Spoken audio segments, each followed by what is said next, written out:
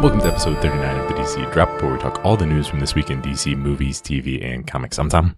And I'm Zach. And starting things off, the sequel to Aquaman has been scheduled for a December 16th, 2022 release by Warner Brothers. So that means there would be 4 years between the Aquaman films, which is that's a chunk of time. But what do you think about this release date?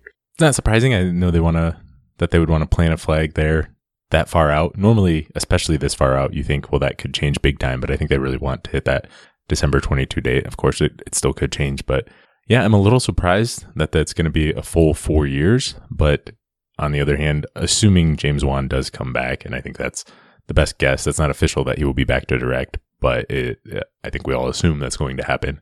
That gives him some time to work on some of his other projects. He's got some production things he does. Maybe he'll direct a small horror film or something like that, and then he'll have 2+ years, 2 to 3 years to devote to the next Aquaman film. I think that makes a lot of sense in that way.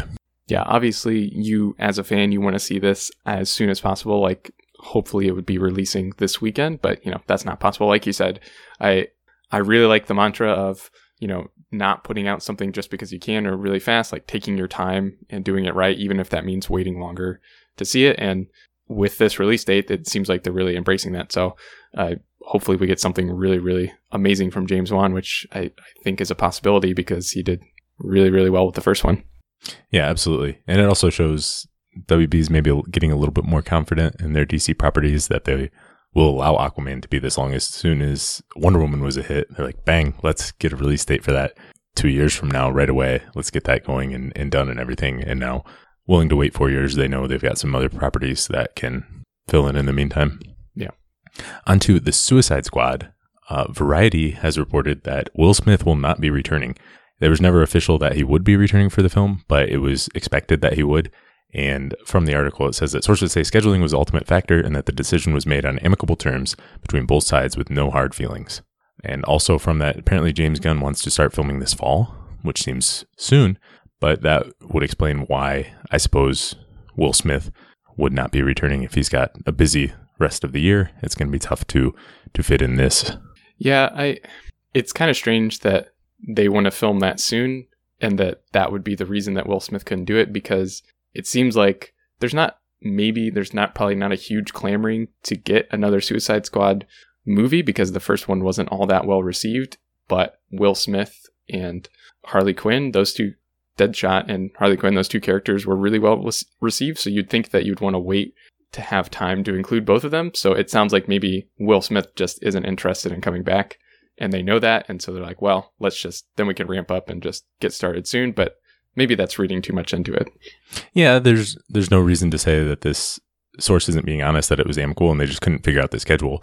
Part of me also makes me think maybe if the new regime wants budgets slashed, one of the easiest ways to do that is to cut out your most expensive person. So, and Will Smith still commands a hefty payday. So not surprising, but yeah, you would think they could wait a little bit considering this is slotted for August of 2021. Why are they filming 2 years almost before that? That's a good question. But yeah, I'm really disappointed. I've said from the start, I think Will Smith and Margot Robbie as Harley Quinn were the biggest draws to the first Suicide Squad film from the general public. So I think this will hurt. That doesn't mean they can't get a good replacement or get other good actors in, but it is disappointing for me to see that Will Smith is not coming back. Yeah, obviously that was one of my favorite parts of the first film, and so a bit of a bummer to not see him coming back. So Justin Kroll on Twitter said that sources say execs are now deciding whether they will recast the role or replace Deadshot with a different character from the DC universe to join the team in a sequel. So I guess if you had the reins, if you were in charge, would you recast or would you just not include Deadshot? I would absolutely not recast. This is when we talk about Ben Affleck with Batman or some other things, Batman is bigger than any one actor. I think this is a rare case. As much as I like Deadshot and as many Deadshot fans as there are, I think Will Smith is bigger than Deadshot to the general public. So there's no reason to replace Deadshot. I don't think Deadshot wasn't the big draw for the film like we talked about Will Smith was. So I would much rather see a different character come in, somebody else, name anyone. The Suicide Squad does lend itself to that. And also without recasting, that still leaves the opportunity for Will Smith to come back down the line, either in another Suicide Squad film or somewhere else. And maybe even a cameo. I know that's probably if the schedule doesn't work out, but maybe he could even film a cameo, a short one.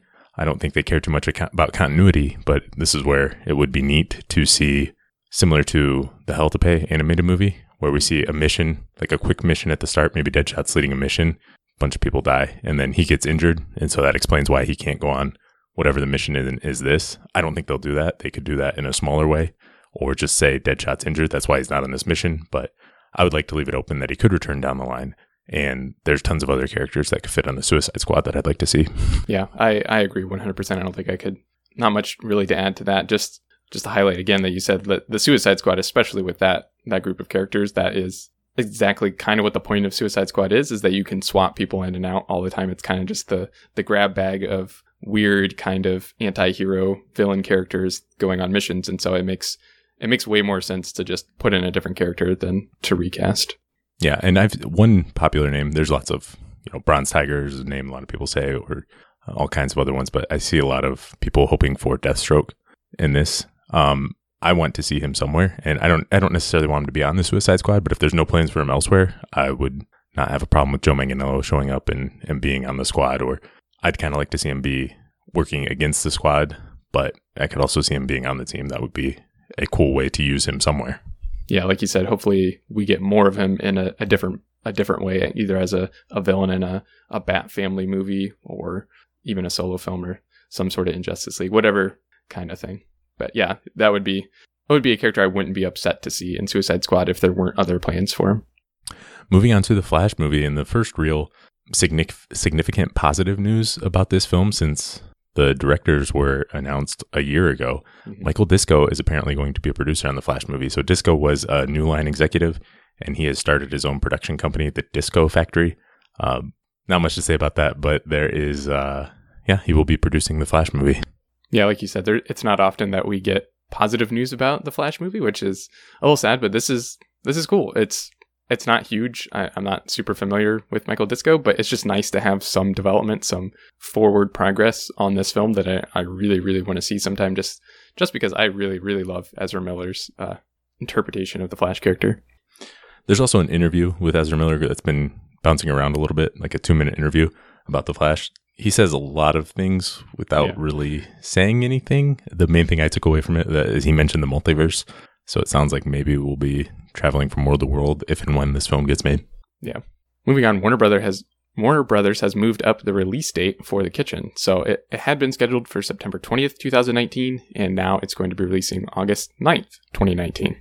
Cool. That's it's done. It's in the can. We get to see it sooner, I guess. But yeah, I don't have any major thoughts on this in terms of box office or anything like that. This is a smaller film that can do well its business at pretty much any time of the year. Yeah, I didn't really look into, I don't know, were there like some other big films, do you know, that weekend that it was going to go up against? Because like you said, this is a pretty small film. It's not like it's going to be able to pull down a really huge blockbuster. Right. They're not expecting a $50 million opening. So I'm sure there are other films, but I didn't even look at it because it's not really one of those situations where it matters that much. Yeah, but that's cool. We get to see it sooner, which I'm pretty excited about this. It's a nice, unique premise. Yeah, I agree. Kevin Tsujihara did an interview with the LA Times on a lot of things. Tsujihara, of course, being the chief executive for Warner Brothers Studios, and he talked about AT&T among that, and so far there doesn't seem to be massive changes from the merger, and it helps that WB had a really successful year at the box office. He also thinks that the upcoming DC movies are on the right track, and that, he reiterated that there's more emphasis on individual characters right now than they had originally planned, but they aren't ruling out being more connected down the line. Yeah, these are all kind of like repeats of the company line that we've heard from a few different people already, so nothing new or groundbreaking here, but it's just kind of nice reassurance from the man on top that he likes the direction and the way that things are going. He also pointed out how with Wonder Woman and Aquaman being successful, now they realize they can have films without Batman and Superman being successful, to which I'm kind of amazed that they just now realize that with all the other successful superhero films out there, not by Warner Brothers, but yeah, it just amazes me that companies sometimes stick with what they know, even if other studios aren't doing well. But yes, I think they've finally understand the importance of this superhero fad. Yeah. onto TV, David Nutter is no longer going to be directing the Batwoman pilot. Big time director in TV, David Nutter. That is for personal reasons, so they don't really get into that. But Marcus Siega will direct instead, according to Deadline. Nutter is a really talented director, so he is a loss for this series, but Siega will be able to do a good job, I'm sure. Yeah, we kind of swooned over the news when we found out that David Nutter was going to be directing, so that's a bit disappointing. Nothing like, no slight against Marcos Siega. I'm sure he's a very talented director, but it's just a little sad to lose David Nutter. Yeah, also, Doug Ray Scott has been cast as Jacob Kane, who is Kate's father. Cool. In more casting news, this time for Stargirl, we've got some series regular roles that have been cast. So Cameron Gelman from Heathers has been cast as undisclosed DC Comics character. That's one of my favorites. That's always one of my favorites. I much prefer undisclosed DC Comics character to undisclosed non-DC Comics character, I always say. Yeah. So much better. Exactly. Amy Smart, who is in Road Trip, The Butterfly Effect, and I know her from Scrubs, you might know her from there, has been cast as Barbara Whitmore, the mother of Courtney Whitmore, Stargirl, and new wife of Pat Duggan, played by Luke Wilson. Yeah, that's really, really cool. I've been an Amy Smart fan for a long time, so seeing Amy Smart and Luke Wilson as Courtney's parents in the series, that's pretty cool. And then Trey Romano has been cast as Mike Dugan, who is Courtney's new stepbrother, and Neil Jackson as Hunter Sanzone in undisclosed roles. Yep, so that is the last of the series regular roles for Stargirl, apparently, as they get ready for production. And then in Titans casting news, Joshua Orpin has been cast as Connor Kent / Superboy, and he's going to be a series regular as well on that show. And then they had a description of the character. It says, Superboy, aka Connor Kent, is an angsty teenager of steel searching for purpose and the truth about his past. While looking for answers, he crashes into the world of the Titans, where he finds an unlikely home and surrogate family, as well as revelations that carry more complications than he ever bargained for. Not shocking, but if you had any question what characterization for Connor Kent they were going with, the angsty teenager of steel description calls it right out. Yeah, not surprising there that they're going with that version as opposed to the original version, the version that was just in Reign of the Supermen, the more lighthearted type take on it. They're going with the angsty version similar to Young Justice animated series, which is what I expected from Titans. I do wonder how they are going to fit with at least one more main cast member, main hero added to the team, because it seems like even after one season, we didn't get to know the four main characters all that well outside of Dick Grayson. Yeah, and the other thing is the power level of this Titans group is pretty dang high already, and now adding Superboy up into the mix, I think they're going to be very, very high powered. And yeah, like you said, it seems like they already kind of have this role of angsty teenager looking for a home and answers about their family already filled out in the team. So it'll be interesting to see how they balance those different storylines. Yeah, that is a good point about Titans there. But yeah, I wonder how they're going to juggle it all. But it is good to see a Superman family character added to the team. Yeah. Onto a little bit of Doom Patrol. So the executive producers did an interview with DC Comics, and I've seen a lot of people say that Doom Patrol isn't in the same universe as Titans based on some really weird comments that they have said. So there's a really long article. You can read it if you want, but what I took away from it is basically it's in the same universe as Titans, but they're not really worried about continuity. They're not planning crossovers. It's kind of, they're not worried about how the Doom Patrol Titans episode fits in with the Doom Patrol show in the timeline or anything like that. They don't seem to care or have any interest in that, but it seems like they're in the same universe, but they're not at all worried about that. Yeah, and I'd say of almost probably of all the DC shows, Doom Patrol is the one that I worry the least about which continuity or universe it's in, because it's just so zany and off the wall and already messing with reality enough that it doesn't really seem like it makes that big of a difference, especially for crossovers. I think they can go wherever they want and have a plausible explanation of how they ended up there. Yeah, that's fair. I think I would prefer them to be in the same universe unless you had a good reason for them not to, and I don't really see a good reason for them not to. But we always thought it was weird when April Bowlby was cast in Doom Patrol because we thought she was already cast in Titans, so it was weird that they had that news. But it sounds like they could have started completely from scratch if they wanted to. But I wasn't expecting a lot of crossovers, and they talk about how difficult it would be because they film in different locations, unlike the Arrowverse shows all being in Vancouver there. But I don't know. I hope they leave that option open down the line. And even though they film in different locations, they film at different times. So they don't have that strict network schedule, so they could easily mix that up and have people film in different locations. But yeah, I'm not expecting a crossover anytime soon. Business Insider also did a report on DC Universe. There are a bunch of numbers here from various research forums. I'll give a few of them. Without context, I don't really know what they mean, but there's been over 1 million mobile app installations. Don't know how many subscribers that means because they could have just downloaded it and then deleted it. Revenue was up 53% from December to January. Again, depending on what it was in December, that's a good improvement, though. It's good to see things moving forward. But probably the best thing, the most encouraging news was that Titans and Young Justice were consistently in the top 7 most in-demand streaming shows. Yeah, That's really good news. And honestly, if I think a little surprising, I was obviously hoping for them to do really well, but that's really, really good to be in the top 7. I'm assuming Titans is more popular than Young Justice, but that might be wrong. Yeah, I don't know. But yeah, that's good. And I think they talk about how the weekly release seemed to work in their favor as opposed to the big drop at once because they could get steady buzz and news and everything, and that helped them get more buzz as the season went along. And over 7 million comics have been read.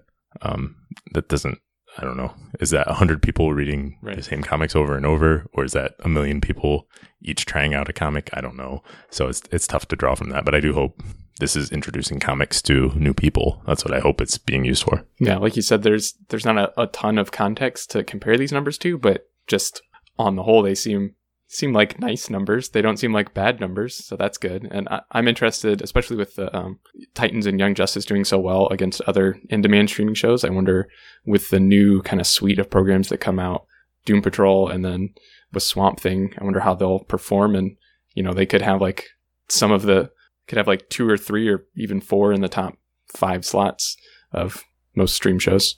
Yeah, that would be good. So I should point out the comic selection has gotten way better. It continues to improve, and they've got thousands of issues up there now and lots of full runs of stuff that's really good to read. There's a nice selection now, whereas when it was first released, it was more of an introduction to various stuff. Now there's full runs of stories you can read on there, and it's pretty good. I like it for what it is now. But so all of this stuff tells us basically it seems to be doing well, and the question is, will it survive long term or anything like that? And basically it doesn't know.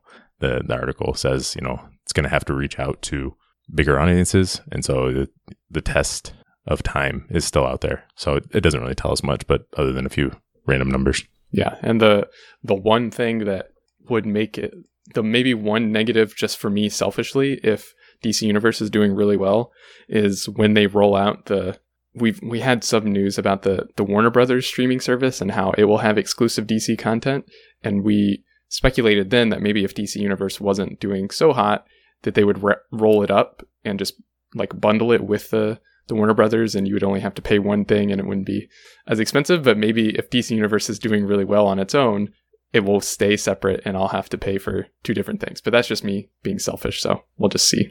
Yeah, and I still am just hoping this goes international for the fans who don't have access to it. Last up today is a little bit of Arrow spoilers for a couple episodes, or last episode. Comicbook.com is reporting that Joseph David Jones will have a recurring role as Connor Hawke. He's showed up now, and so it looks like he's going to have a recurring role throughout the rest of the season at least. He first appeared in a possible future in Legends of Tomorrow, Season 1, Star City 2046, but this might be, it kind of implies this might be a different version. That timeline might not match up with the future character. And also, Echo Kellum, who plays Curtis, is no longer a series regular and has departed the show. It was his decision, it sounds like, but he's expected to return down the line. Yeah, hopefully everything's okay and he can come back soon. Yeah, although I'm a little bitter about some of these Arrowverse departures when they say they depart and say they'll come back, and then sometimes they don't. Yeah. For a while at least. So, Mr. Terrific, Curtis, was probably my favorite part of season 4. And I do hope to see him back for Crisis on Infinite Earths, if nothing else. Yeah. All right. That is all we have for today. Thanks for listening, and we'll be back soon.